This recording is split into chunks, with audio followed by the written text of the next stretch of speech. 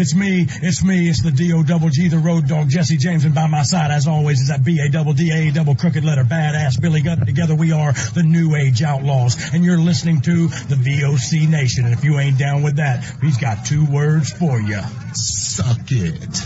VOC Nation provides live daily streaming shows where fans have the ability to interact with the hosts and guests by phone call, email, and Twitter. VOC Nation hosts include the legendary Ken Resnick, who you probably remember from the AWA and WWE, former WCW performer The Maestro, Wes Briscoe, who you probably remember from Impact, Brady Hicks, who you remember from Pro Wrestling Illustrated, former WWE and TNA star Shelly Martinez, and former Philly radio personality Bruce Wirt. VOC Nation's 2 most popular shows are Wrestling with History, featuring Ken Resnick and Bruce Wirt, streaming live on Wednesday nights at 9:30 Eastern, and of course In the Room, featuring Pro Wrestling Illustrated's Brady Hicks and WCW alum The Maestro. And by the way, both of these shows take callers live during the show. What are you waiting for? Go listen live right now at VOCNation.com and subscribe to all of our podcasts by searching for VOC Nation Radio Network on your favorite podcast app. Oh, and follow them on Twitter too, at VOC Nation. Hey, you. Yeah, you. Winning season returns at MyBookie. Winning season means doubling your first deposit. Winning season means insane props, epic bonuses, and the craziest cross-sport wagers. At MyBookie, winning season means watching live sports and betting live sports all season long. Rejoice, the NFL has returned. That means action-packed Sundays and huge cash prizes. Get in on the action. Use promo code VOCNation, all one word, no spaces, and double your first deposit. New players get up to $1,000 in free play, designed to add more excitement to the sports you love and the games you bet. Bet with the best this NFL season for your chance to win big. Use promo code VOCNation and double your first deposit. Your winning season begins today, only at MyBookie. That's pretty exciting, right, Omega? Indeed. Yeah, right. HIAC Talk Radio is always exciting. Get in there. You will deal with Ed Atlas harshly. Fight forever, Guardian! I think he broke it. Look what you made me do! And you're listening to Hell in a Cell Radio. The Hell in a Cell Talk Radio. Hell in a Cell Radio. Hell in a Cell Talk Radio. Hell in a Cell Talk Radio.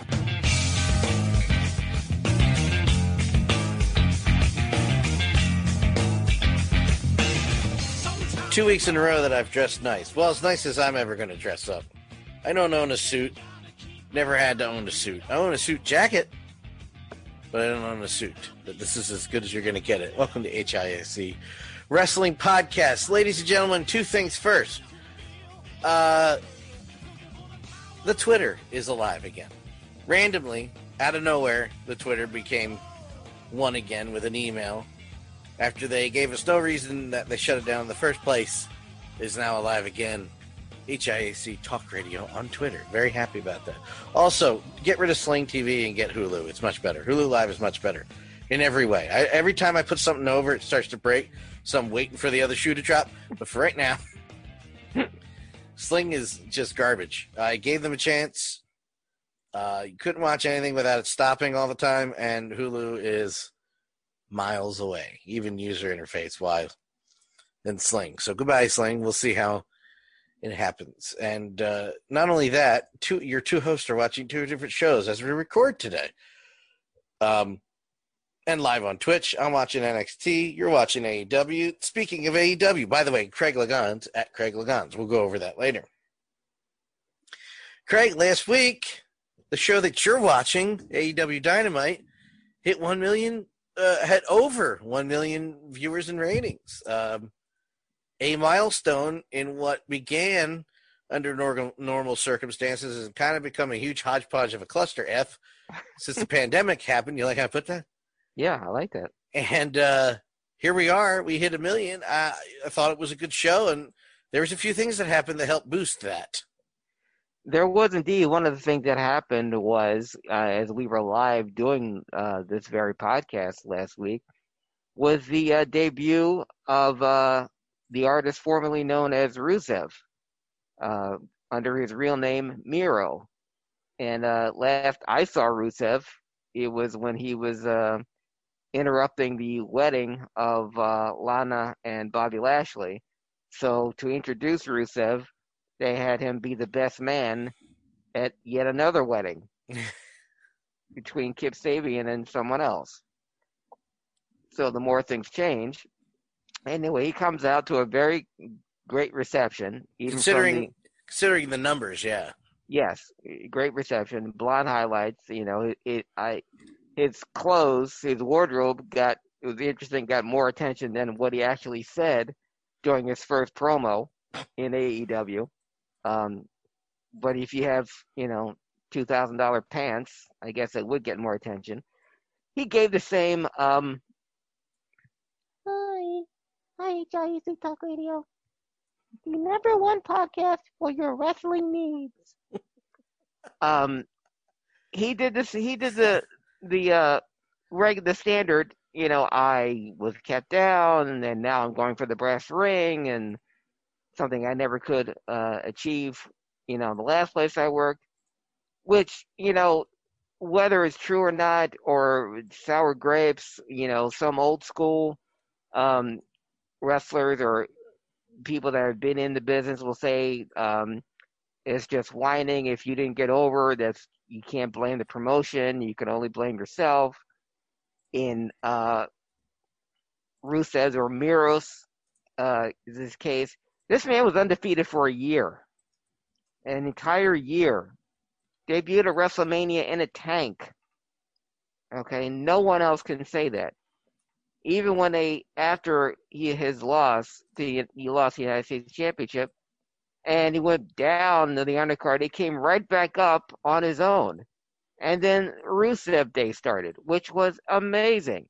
And the chants were unbelievable. It transcended the company. They were selling Rusev Day calendars where every single day was Rusev Day. And again, got over. I thought another title run would have been in place since he was the most over wrestler on either brand at the time.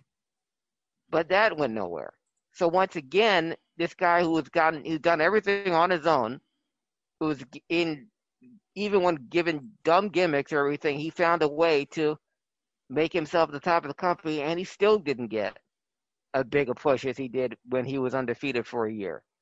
So I understand his frustration, and you can't blame. In this case, I don't blame him for not getting over or for going as far as he should, because the fans knew how good he was. We knew how good he was. Yeah, we said it all the time. Yeah. And even when he lost the weight and was even a more athletic version of the Rusev that we first knew and was dominant, he was never pushed quite the same. So in his case, I could see where it's his promo about it not having a brass ring is something to pay attention to. In his case, I think he was right. Unfortunately, what AEW does, and yet again with their cast-offs, is he a heel or a face? He comes out and puts over an undercard heel. Guy's not even in the main event. He's barely, I don't remember even the last time he wrestled. And now you're putting your newest acquisition, a big name from a big company, with some underneath job guy. So who are you trying to put over? You put over the underneath job guy, or is Rusev, or I'm sorry, Miros, your main man? And if he's your main man, is he a heel, or is he your main face? And he doesn't, and we don't even know who he's, what's his agenda. So once again, but that's AEW's case is just like, but just like we've talked about on this podcast before, too many cooks in the kitchen.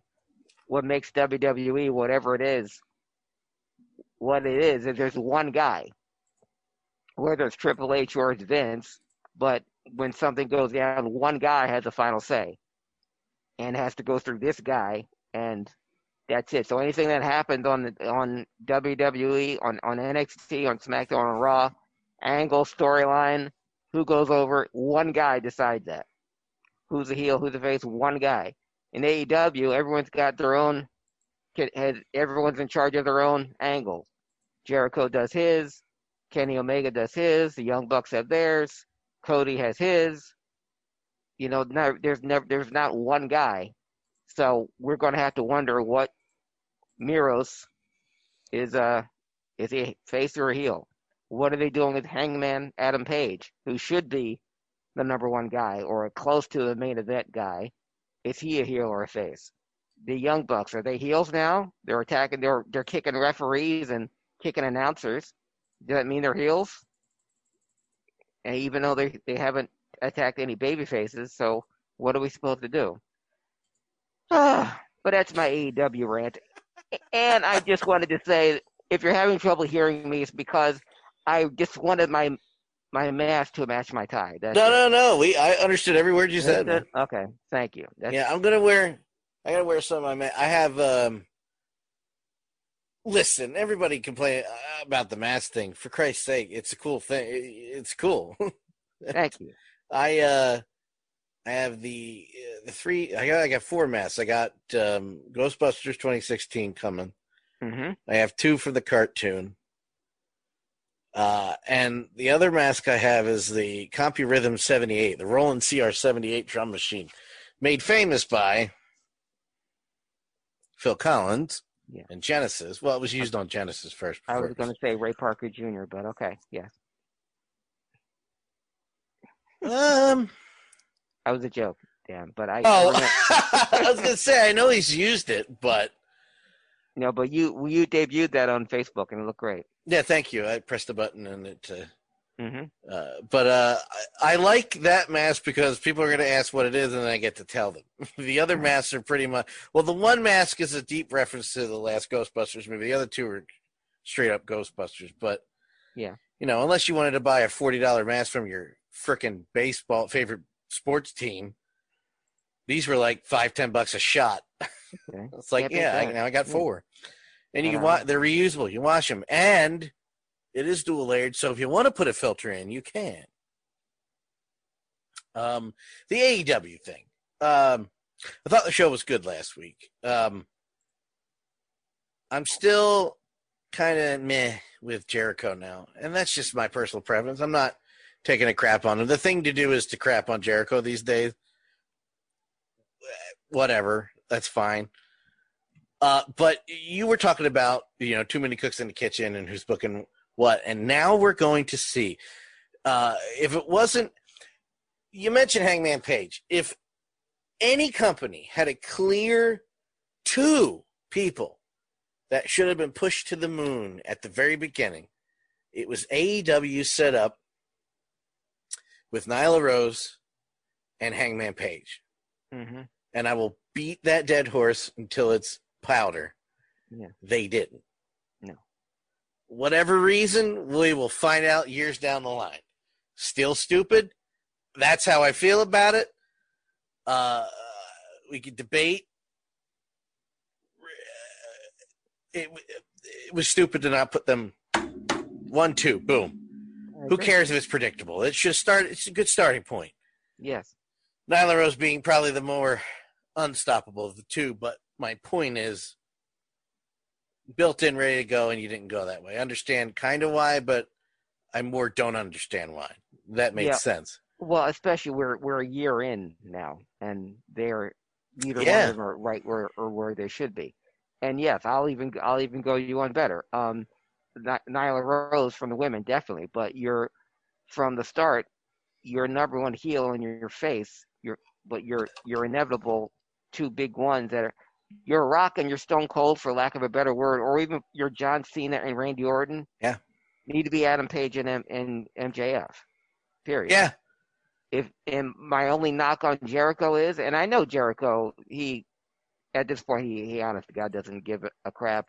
No, he doesn't. No, he clearly doesn't. You look at just his weight alone makes you realize how much he really doesn't care. That his favorite exercise now, certainly not in the gym, but it's just cashing checks. But if you put that type of energy into promoting a guy like Orange Cassidy and not into an Adam Page, that's where you miss the boat. Jericho is your superstar. Nothing. Moxley's your champion, but Jericho is your get. Jericho is your, for lack of a better term, he's your Hulk Hogan. He's your superstar, mainstream guy. You don't know anyone, and no other casual wrestling fan will know anything about, or any non-wrestling fan knows no one on AEW, but guaranteed someone knows who Chris Jericho is.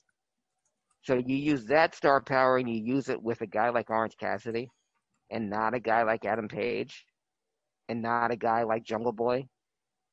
They're the future of the company. That's what it is. But you and I like Jungle Boy. Yeah. But you know, the Twitter marks and one of the guys you listen to so much won't want that push because of how tiny he is and it'll never make sense and he's too small, blah, blah, blah, blah, blah. He's your underdog heel. I agree. He's your Daniel Bryan. Yeah. He's your Rey Mysterio. And he looks good. And he has ability beyond his years. Exactly. He needs to cut down on the dives. He needs to gain a little more weight. Eat a sandwich. This comes from Fatty over here. But this is a superstar that you have on your roster that can make you tons of money when the people come back. Not my fear, but what I believe the trajectory of Jungle Boy's career, when he does hit that superstardom, it won't be in AEW. Because I still believe he needs a type of training and a type of match mindset psychology that only another brand can instill in him. He's not going to learn a damn thing in AEW at all. And that's just a fact because AEW, for all how necessary they are for indie wrestlers right now, because you're going to see an indie wrestler show up on AEW a hell of a lot quicker than you're going to see one show up on NXT or the WWE. But he's not learning a damn thing there. What AEW doesn't have is an NXT type brand where you can get training, special attention. You'll learn from the very best wrestlers that have ever lived and the best trainers of wrestlers that ever lived. There's no Tom Pritchard in AEW. There's no Terry Taylor. There's no Scott Armstrong to teach you the ins and outs. Not just what in the ring, but what psychology is. There is an Arn Anderson and Tully Blanchard. There is an Arn Anderson and Tully Blanchard. Now, look, do we intercede just to say, to add to what you're saying, if used correctly in their young minds, if you want to talk about story and psychology, you literally have two of the best, if not the two best. Yeah. So if they use them correctly, that could work. They could learn from them if they use them that way, but I don't think they are. No, that's why I believe the Jungle Boy, who is a superstar, who is right there for the, if pushed correctly, he could be your top guy in AEW, no question. But I don't believe he's going to reach his maximum potential or money making ability there. I think it's going to be somewhere else. Only because the way the AEW books now, you're not going to see that. Not there. But that being all that, AEW did 1 million views last week. Yeah, so basically it's like, what the heck do we know what we're talking about? Like, I know it's funny that we said all this, and I'm going to get to the 1 million views in a second. No, I'll get to it now. I'm glad, and I hope it continues. I don't think this has been a kick in the ass that wrestling thought it was going to be. Or wrestling fans thought it was going to be. It certainly wasn't what I thought it was going to be. You know, I said from the beginning in October that this will hopefully light a fire, and pandemic or not, has it in your eyes? No. Nope. No. Was the 90s a fluke? I don't know. I don't have the answers anymore. You know, we just assumed that the golden era could come back, or the two, you know, because before the 90s, we've talked about ratings before of AWA before they went down the hill, WCCW before they went downhill, Crockett, Vince. There's a little lull and then a climb back up, way up. The numbers were astounding on prime time, and then and I just assumed some of them would start to come back. But I do think if it continues, because, you know, Vince or somebody in the WWE could look at that and go, oh no, and see next week that they all went away again, and then what does it matter? Yeah. You know? Then nothing happens. I want something. Momo. Hold on a second. I'll get to that in a second. I just saw your message, Momo. Let me finish this thought because I'll ADD out, Momo. Hold on. To ADD'd already. It's gone. Look at the kitty. But, like, it hasn't been. And the pandemic made it worse, where it was like, well, what the hell do we do now? I think. I want this to light a fire, because WWE needs a little uncomfortability. Yeah. I think. That's just my 2 cents on it. I would like them to get uncomfortable again, to be quite frank. Yeah, you don't want them to get complacent? No, and I would like Vince to retire, to be honest. I'm over the old Carney ways, man. I'm just over it. I've been over it. Thank you so much, Momo, for the 100 bits. I appreciate that very much. Thank you so much. If you didn't know, I said thank you. Thank you twice. She replied, 1 million. Congrats. Yeah. AEW with 1 million. I want it to change. Yeah. Bring me back in. Or maybe I thought about it the other day. I'm like, did I get too old finally? No. Not yet. If you're too old, I was too old. You're dead. Years ago. Yeah. I'm too old 20 years ago. Momo, one thing to get uncomfortable, get Vince and Jerry Jones in a room together.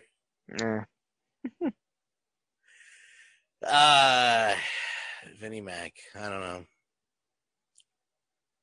I would argue his time passed about 5 years ago, probably more.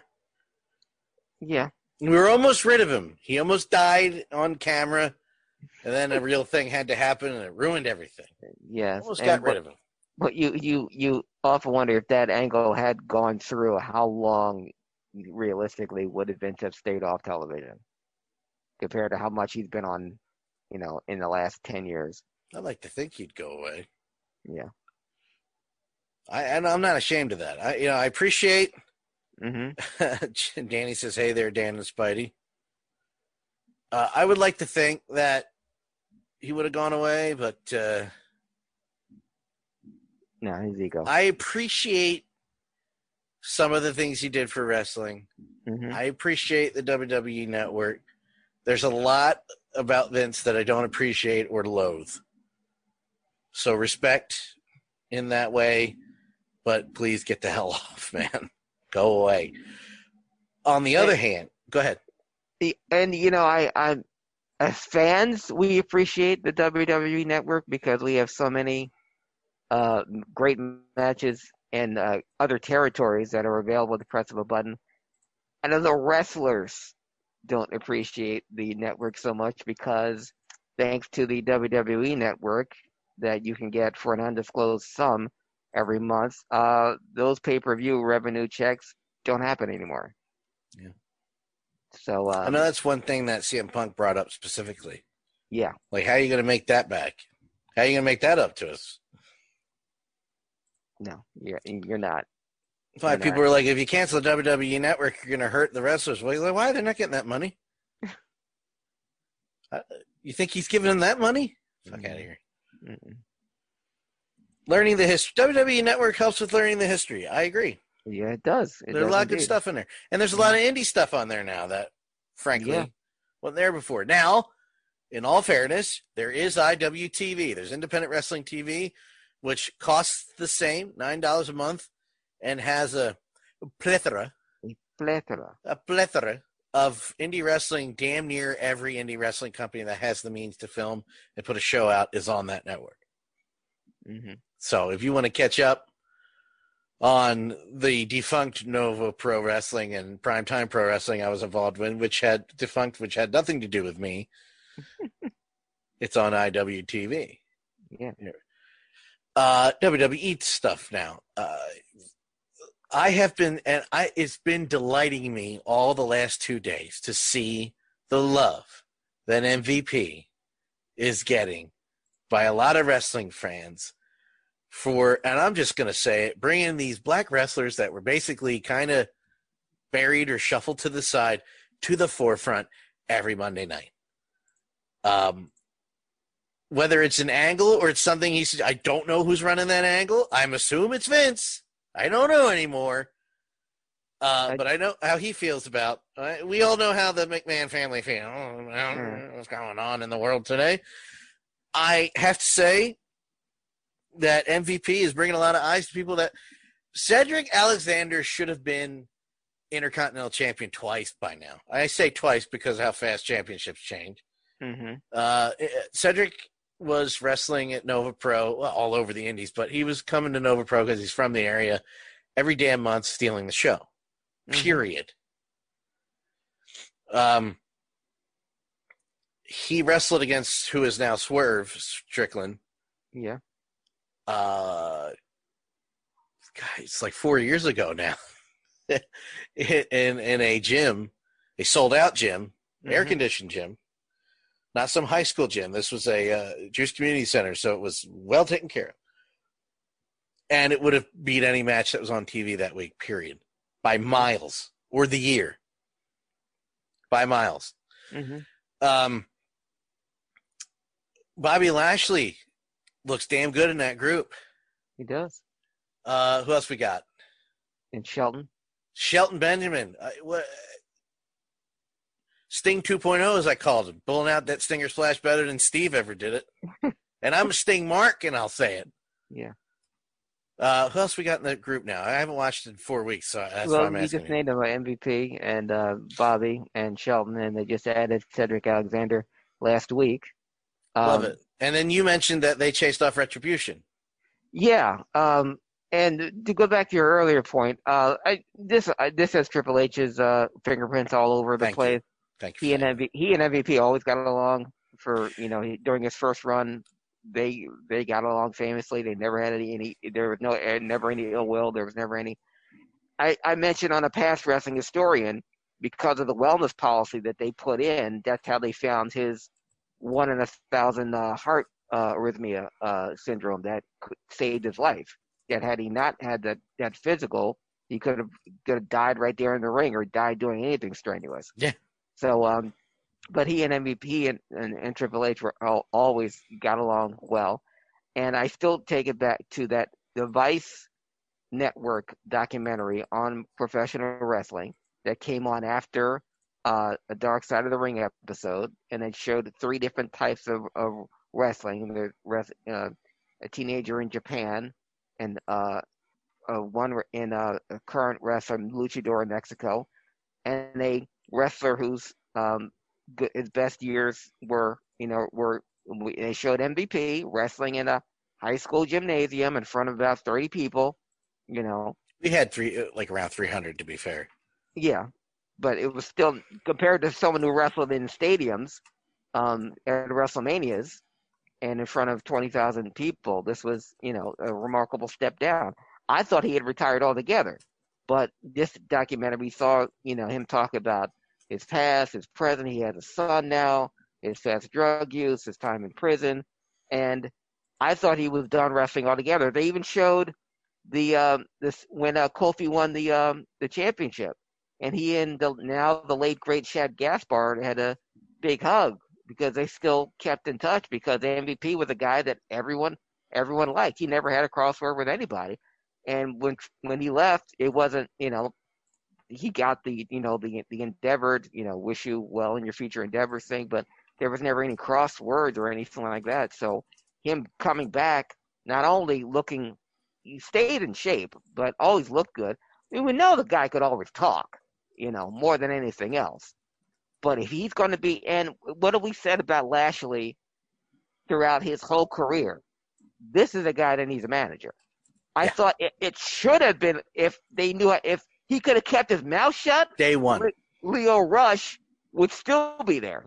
Leo Rush is your Black Paul Heyman. That's the guy that can get heat on not only on himself, but the guy that he's managing.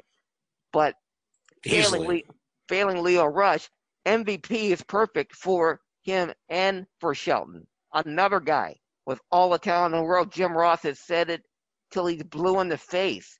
This is the best pure athlete that WWE has ever had. Just athletic-wise, wrestling-wise, stamina. The guy has everything. He needs a manager. He needs a guy that can put him over on the mic. MVP is that guy. You get all three of these guys who are all the same age. They're all 46.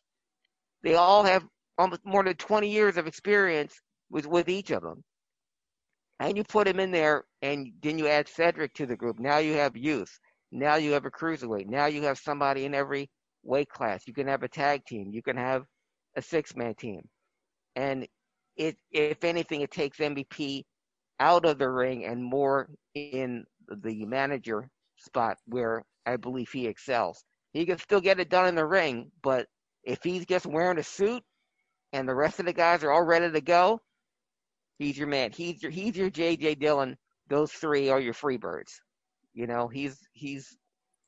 I love this thing, but you mentioned Retribution or Nexus 2.0. Last week they came out and wrecked everything and ran everyone off. Well, this time they actually gave a promo, and we can kind of make it out.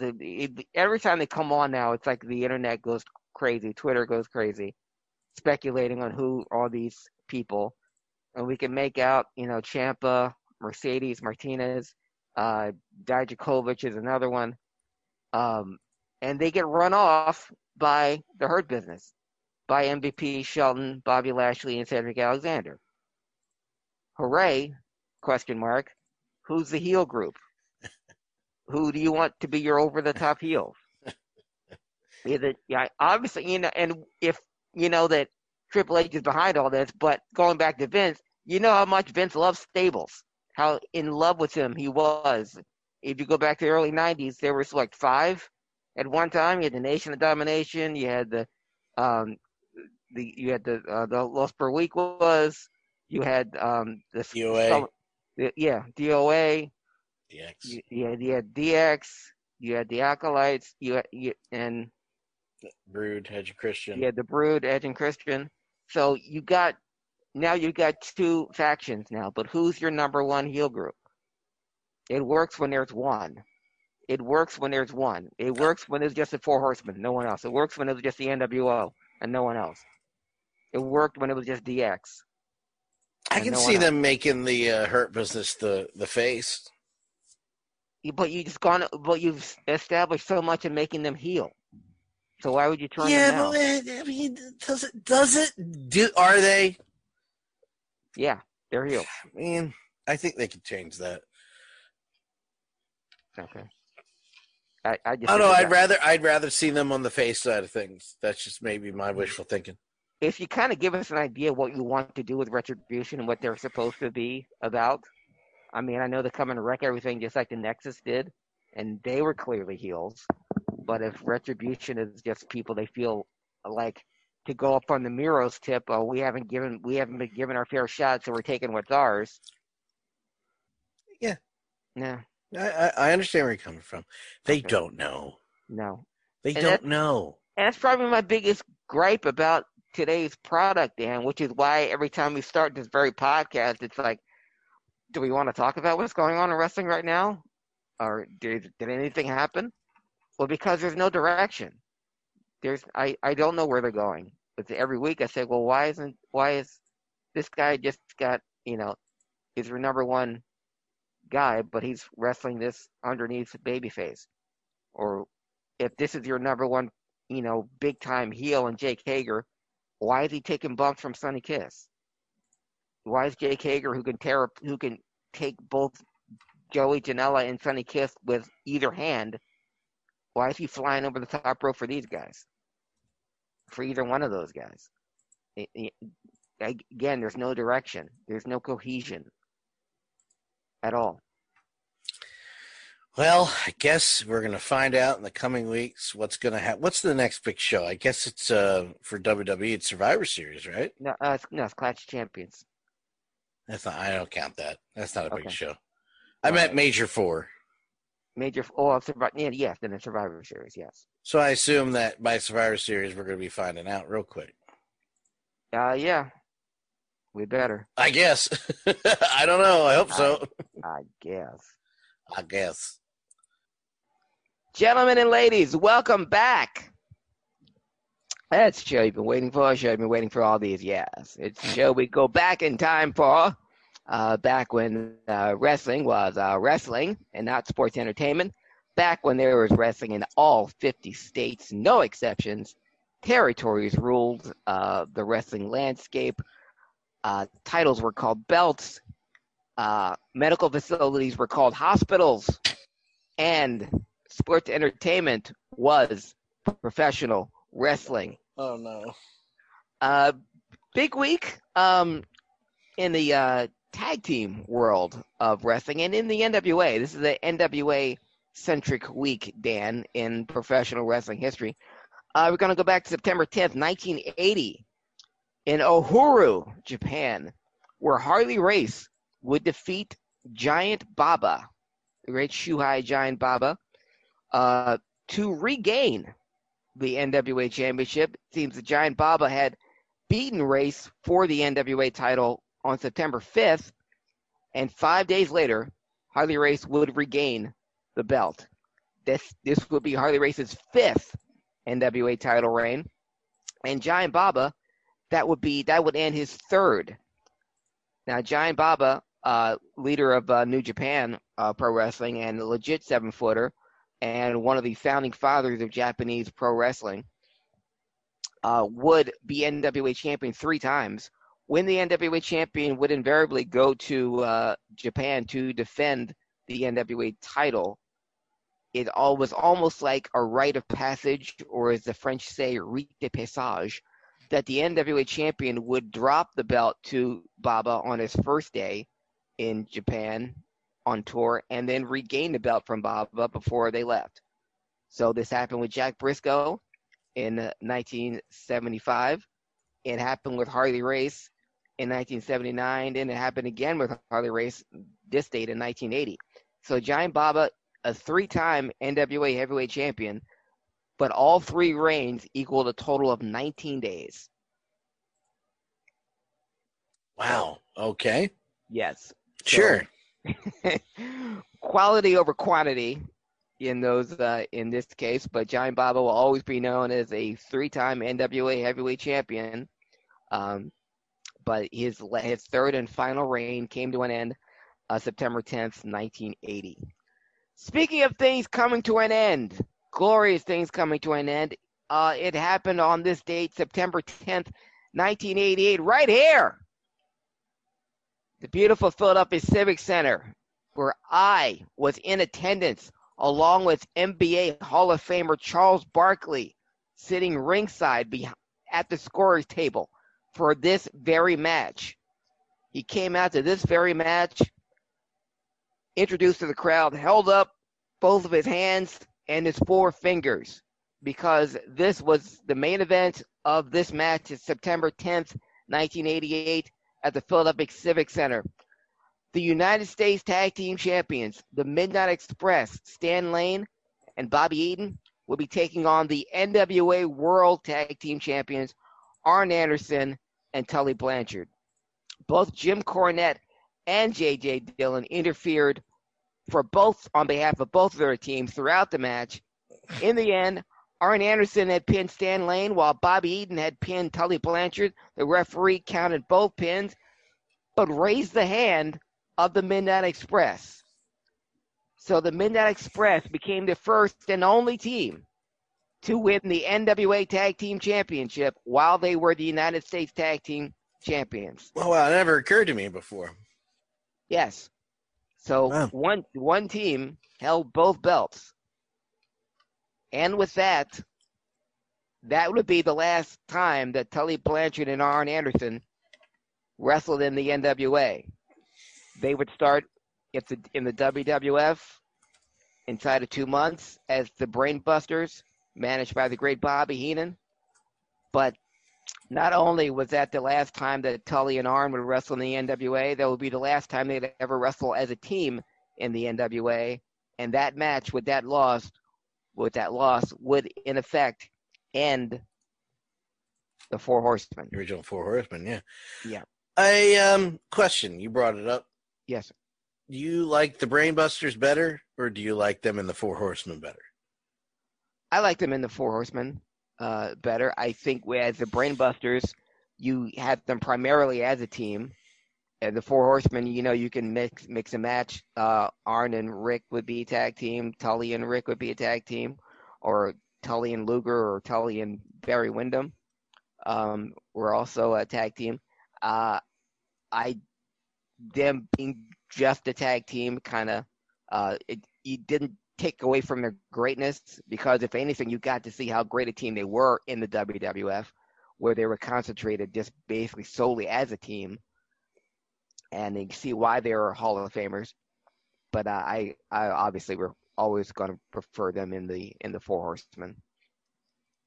But they're the last time that Tully and Arn would ever be a team in the NWA took place right here in Philly, September 10th, 1988, at the Philadelphia Civic Center, when I saw the Midnight Express win their only. Now, here's the thing: the Midnight Express. Some would say the Stan Lane, Bobby Eaton version of the Midnight Express was the superior version to the Dennis Condrey, Bobby Eaton Midnight Express. But this was the only world title that Bobby and Stan ever won. Wow. Yeah. I mean, ability-wise, maybe, but hardware-wise, you can obviously make the argument. I prefer Condrey Bobby. Yeah, they were the originals. They were the I think they worked best with the rock and roll. I guess because all four men know each other better than anyone, and it's no slight to Stan Lane. No, not at all. Because he could do things that Dennis Condrey obviously could not, and it made their double teams were a lot better, a lot crisper with Bobby and Stan. They could do a lot more double team moves, and with Stan and Jim Cornette even pointed this out. I could do things with Stan I couldn't do with Dennis. The flapjack was a lot better with Stan. The double goozle was better with Stan. The Veg-O-Matic was better with Stan. And, in one of those what-if scenarios, what if Dennis Condrey had never left the Midnight Express? What would happen? Or in this what-if scenario, what if Bobby Eaton was the one who left the Midnight Express instead of Dennis Condrey? I don't think in my opinion, I don't think there would be a Midnight Express. If Bobby Eaton left, I think it would. I think we can both agree Bobby Eaton is the catalyst for both. If Bobby Eaton's not involved, I wouldn't have given a crap. No, if Bobby Eaton's gone, there's no Midnight Express. No, I absolutely agree. And that's no slight against Dennis Condrey. They got someone else. I think he would have changed the name and gone in another direction, but I don't think you would call yourself the Midnight Express because Bobby Eaton makes that engine go. I agree. It basically was Bobby Eaton and whoever the hell he was taking. Yeah. But September 10th, 1988. September 11th, the only thing that happened of consequences in wrestling wise, we know September 11th is a landmark date, but the big thing that happened was in 1965 in Long Island. Stork brought a delivery of mass quantities that has been bestowed upon us, the wrestling fans, and a gift that keeps giving now every Monday now. Happy belated 55th birthday to Paul Heyman. One of the better Blu-ray releases the WWE ever put out, by the way. Yes. He's got a hell of a story. It's one of the only Blu-ray I've ever gotten from the WWE. His story is it's great. Even just being a wrestling fan, because we're the same age, so he was doing things I had never had the guts. Like, man, I would have loved to. Yeah, I am old, and we both are. But good news, I don't look like Alfred Hitchcock. That's true. You look much better. Thank you. The way that Paul Lee does. I was trying to tell Harry the other day. We were talking about. I forgot what the beginning of the conversation was, but I was like, I mentioned your age just in passing, assuming he knew. And my point was that the expression that you have taught, "Black don't crack," the one you taught me, and he was like, Craig's 50? Yeah. And I said, yeah. He goes, he looks younger than you. I said, go F yourself, but yeah. Yes. And I was like, that's not a stereotype. It just happens to be true. That's one. But my other thing as to why I don't, I always just hold up two things with two fingers when people ask me why, you look younger when I get compliment on it. No wife, no kids. Never been married, no kids. I don't have any kids. Why do I look like this? Okay. What did you have for lunch? You know what? Never mind. I think I know why. But if the Blu-ray on Paul Heyman, ladies and gentlemen, my name is Paul Heyman.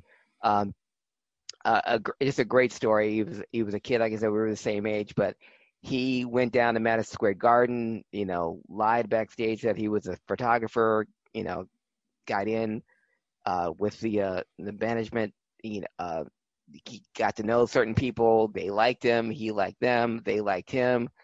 And, Freddie Blassie, Grand Wizard Lou Albano, and he got to know all these, he got to know the ins and outs through, from the inside out. And a true great, story. And he did it on his own, and he continues to succeed despite rubbing every single person he met the wrong way. Even the people that speak glowingly of Paul Heyman will still have a Paul Heyman story where he lied to them, he screwed them over, he still owes them money, he, went back on his word, he, did that, but you cannot argue with his success. Somebody in wrestling was a bastard? No. Yeah. Shocked.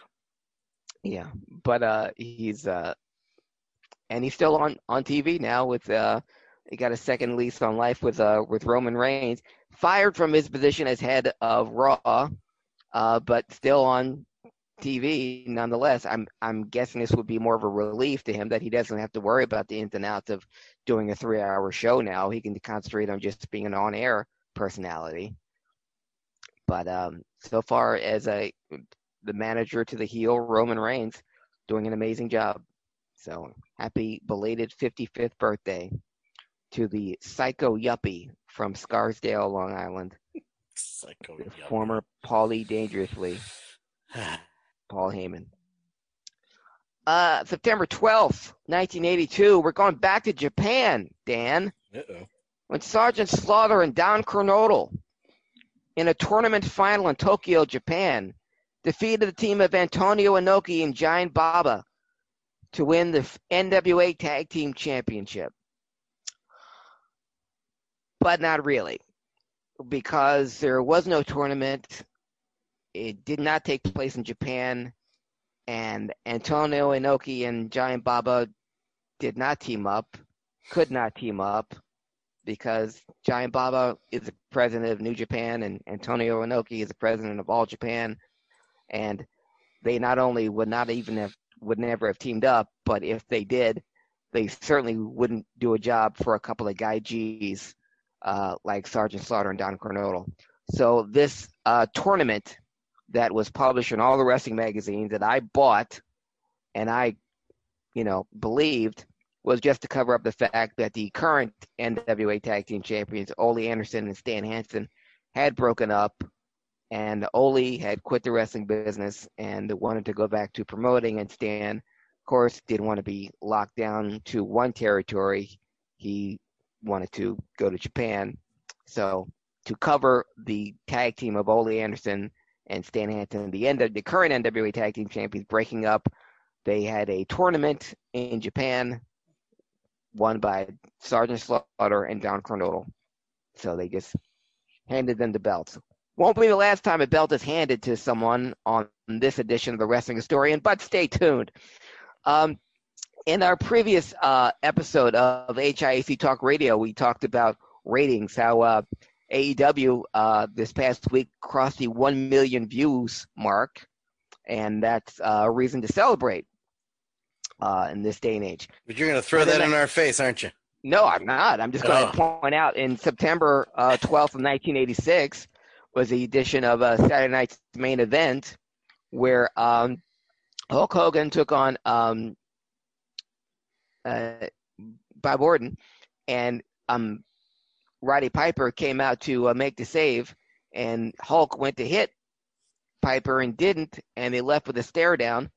Piper would come back and beat the Iron Sheik with a roll up, even though Pedro Morales was supposed to be the Iron Sheik's original opponent. You see, Piper had his knee injured by Adrian Adonis and his former ace, Cowboy Bob Orton Jr. and Don Morocco. So he came out to get revenge on Adrian Adonis, broke a crutch over Adrian's arm, breaking it because Piper was on crutches. But that officially turned Roddy Piper face, of course, leading up to his WrestleMania retirement match later on the following year at WrestleMania 3, his first of many retirements. Also on that card, Ricky Steamboat in his revenge match against Jake the Snake Roberts for the DDT on the concrete incident. This was the match where Jake brought out the snake and Ricky brought out the Komodo dragon, whose jaws were taped shut. And they ran both animals together in the center of the ring, and both wrestlers had to act like it exploded.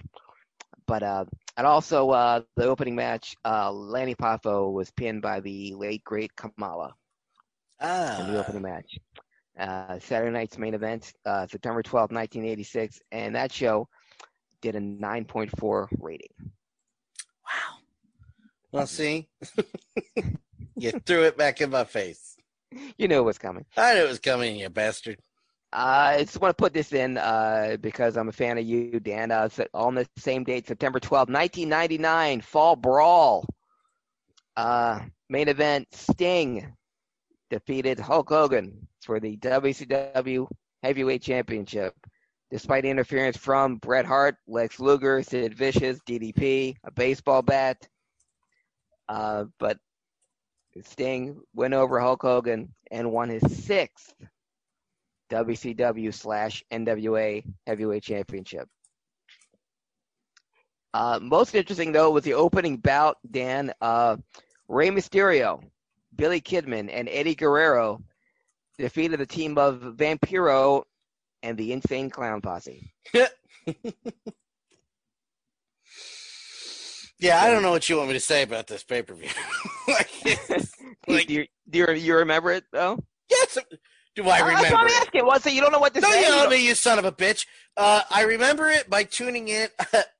I remember it coming up and me going, they're not announcing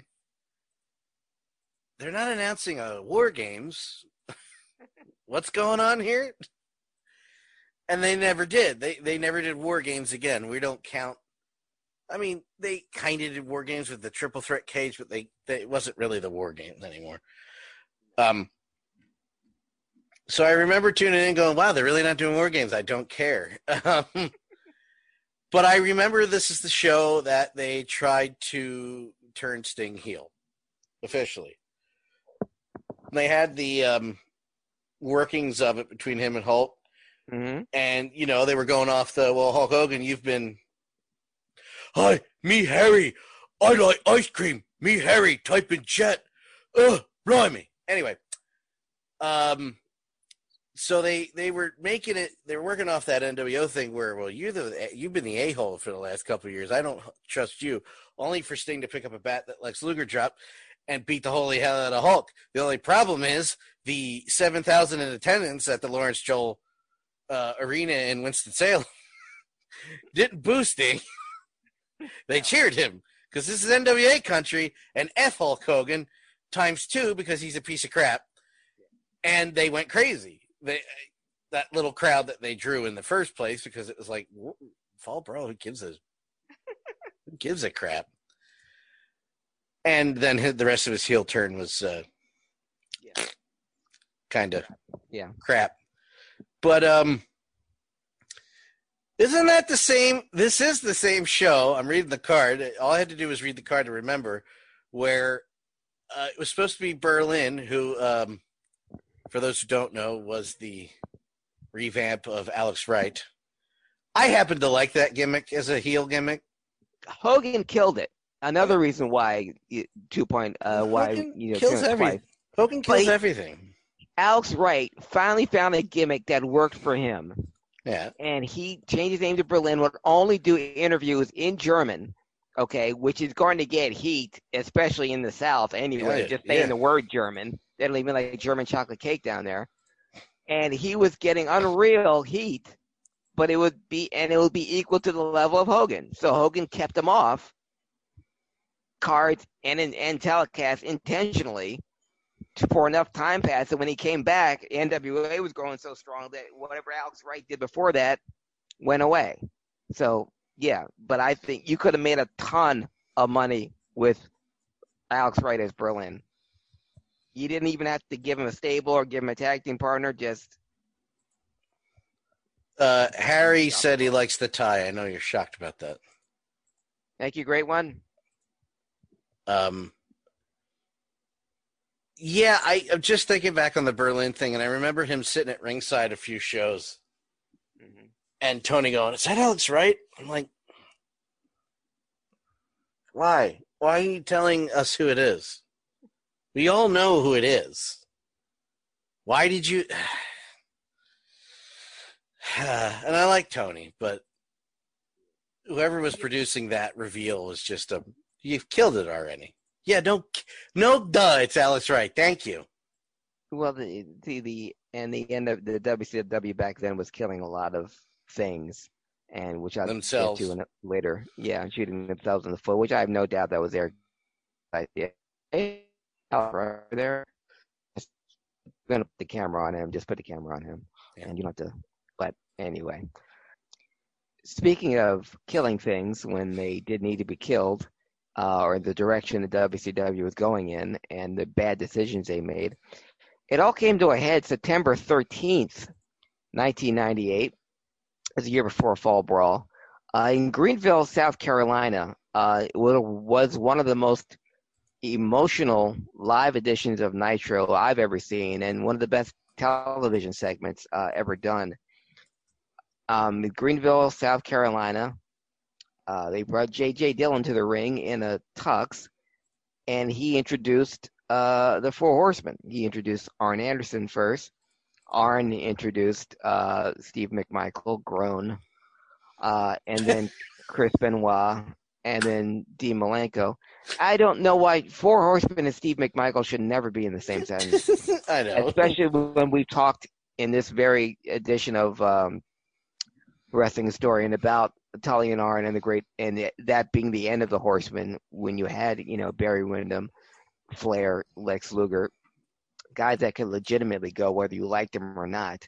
But then you put Steve McMichael in there. You talk about worst Horsemen. I will put Paul Roma over Steve McMichael every day of the week and twice on Sunday. But in this particular moment, they're introducing the Four Horsemen in Horseman Country in Greenville, South Carolina.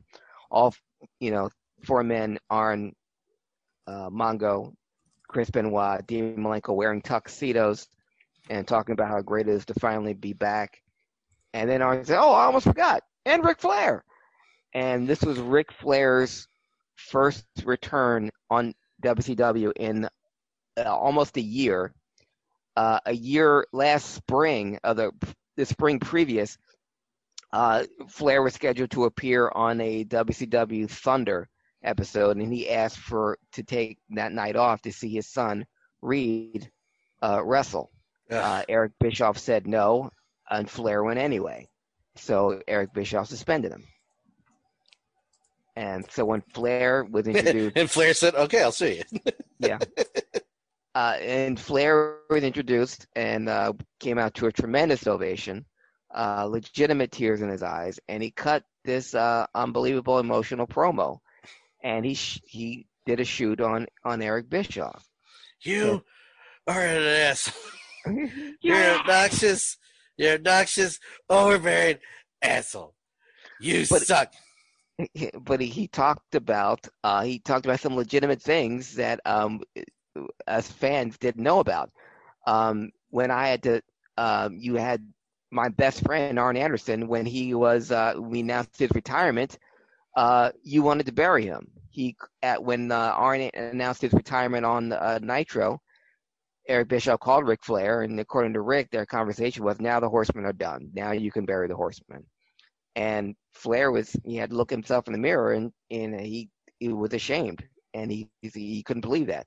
And when I had to say goodbye to Arn in the ring, that was real. He said after it was over, Eric said to Rick, "God, that's good TV." Watching Flair cry and saying goodbye to Arn Anderson, he said, "God, that's good TV." Yeah, that wasn't good TV. That was real. When Sting crying in my dressing room after he won his championship, and I was crying with him, that wasn't ratings. That was real. Okay, this right here, this is real, and that's what you don't get. And you tried to S-can my career for most of it, but abuse of power, that's what you are. But an amazing promo, one of the great live moments in wrestling, in televised wrestling, and definitely in Nitro history. But we always talk about the Jericho pop and the other pops that had happened over the years, but that one, yeah, that was 1985 again. Yeah, it was so loud, and even the dumbest Mark would have sat there and gone, "I think that a little bit of that's real." Yeah. Or as what we call on Twitter, because we use industry terms now, a work shoot. Yeah. Yeah, every word out of his mouth was real. That Ric Flair's return on Monday Nitro, September 13th, 1998, is as real as a real TV gets. Very emotional night. September 14th. Dan, we're going to go back to 1937 with a landmark decision that happened in the NWA. I told you this was an NWA-centric wrestling historian. But what happened on this date, September 14th, 1937, still resonates today and held forth and went on through the decades. September 14th, 1937, Dan, John Pesek was awarded the NWA World Heavyweight Championship. Now, you and everyone else listening go, who the hell is John Pesek? Well, John Pesek was he was a legit wrestler born in Nebraska, known as the Nebraska Wild Man. Great Olympic wrestler. Not a household name by any means, but a very good wrestler in his day, especially in 1937. But he was awarded the NWA Championship because the NWA decided that whomever was the NWA champion, they would have to post a $1,000 bond when they were champion. Yeah. This goes back to that story about Rick we always tell later. Exactly. Well, it started way back in 1937. Everett Marshall was the champion at the time. He was the champion when the decision was made. But when the NWA announced the decision that that $1,000 would have to be posted by the champion, Everett refused. The only contender that would post the $1,000 was John Pesek. And because of that, John Pesek was awarded the NWA Championship. Because either he had the money or was willing to post the money, whatever the reason, John Pesek, when he posted his $1,000 for the championship, that Everett Marshall didn't, John Pesek was awarded the NWA title. Right. The NWA, Sure. According to who you want to believe, the NWA reconsidered their decision. Another story was that John Pesek, who was a legit Olympian freestyle wrestler, and in the 20s, it became the working agreement that wrestlers, their wrestling matches would be predetermined, and he didn't like that, and he was never a big fan of that. I hate to tell you. So depending on who you, the NWA reconsidered their decision to put it on him because of how he felt about wrestling. Another story was that they had challengers lined up for him, and Pesek didn't want to face them, either because he was afraid that he would be asked to lose to one of them, or they would try to wrestle him for real.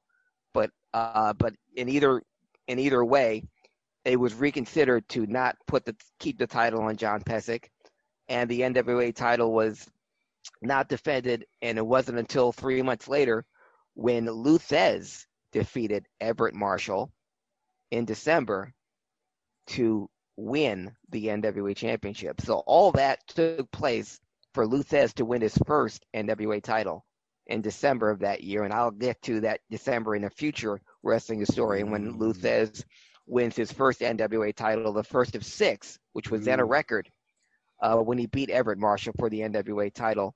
But he would not have had the NWA title. He wouldn't have had to beat Everett Marshall for the NWA title had John Pesek not set the precedent of having the champion put up, in this case, 1937, $1,000. And as we know, as we've talked about this, Dan, that bond has gone up to the point where Ric Flair, when he was asked to return the belt, didn't receive the bond he put up for it. And that's what prompted him to leave the NWA for the WWF with the belt in tow. And over that bond, which started at $1,000 and went up to, what was Rick? Was it $25,000? I think by the time Rick and Jim had that thing, he was mentioning a $2,500 down payment, I believe.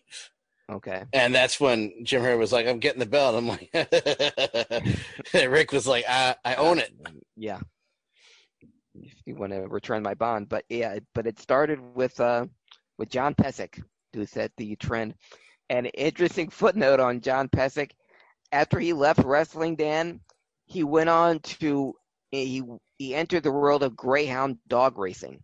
All right, sure. And he excelled at it to the point where John Pesek's greyhounds, 2 of them won the World Greyhound Championships in 54 and 56.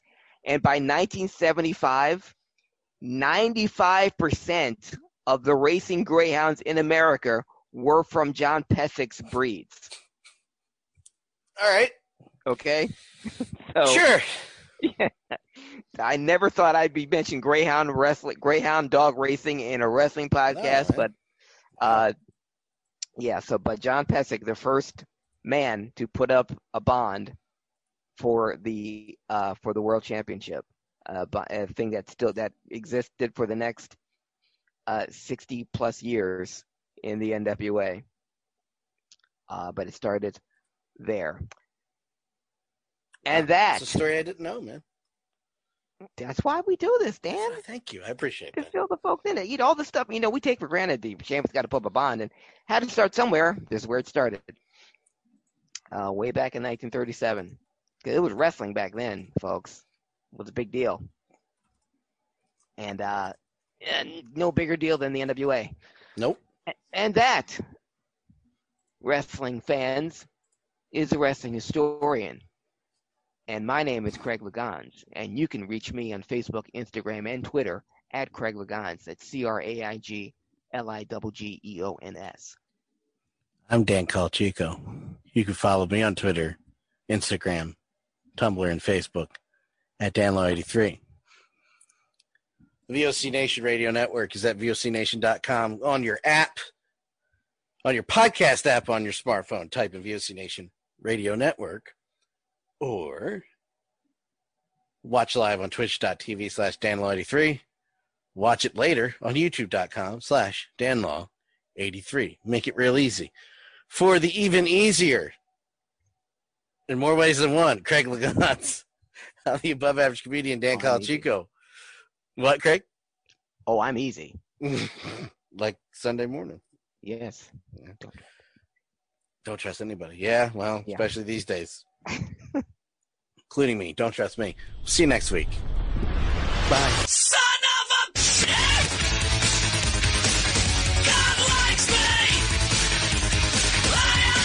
It's the end of the show, Mother Earth! Oh, everybody else suck up my head! I'm perfect! I am the best! Oh, everybody else! God likes me! Hey, you. Yeah, you. Winning season returns at MyBookie. Winning season means doubling your first deposit. Winning season means insane props, epic bonuses, and the craziest cross-sport wagers. At MyBookie, winning season means watching live sports and betting live sports all season long. Rejoice, the NFL has returned. That means action-packed Sundays and huge cash prizes.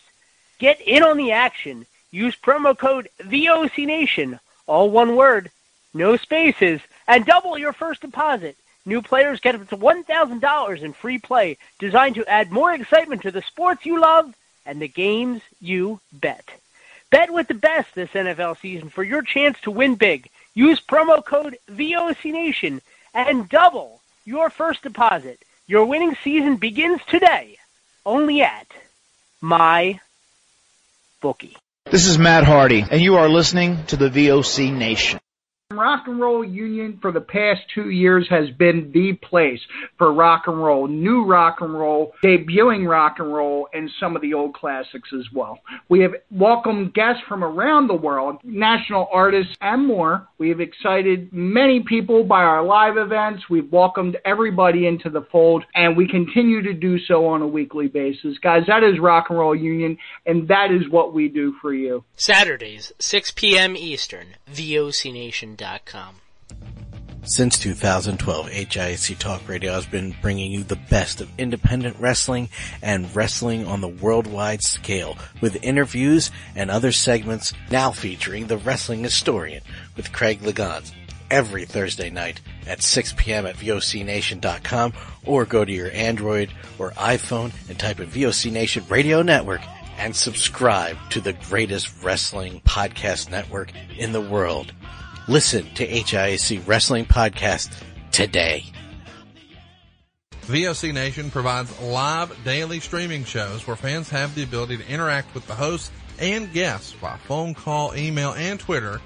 VOC Nation hosts include the legendary Ken Resnick, who you probably remember from the AWA and WWE, former WCW performer The Maestro, Wes Briscoe, who you probably remember from Impact, Brady Hicks, who you remember from Pro Wrestling Illustrated, former WWE and TNA star Shelly Martinez, and former Philly radio personality Bruce Wirt.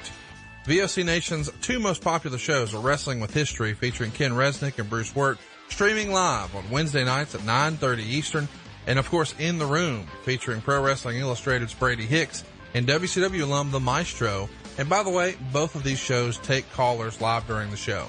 What are you waiting for? Go listen live right now at VOCNation.com and subscribe to all of our podcasts by searching for VOC Nation Radio Network on your favorite podcast app. Oh, and follow them on Twitter too, at VOC Nation.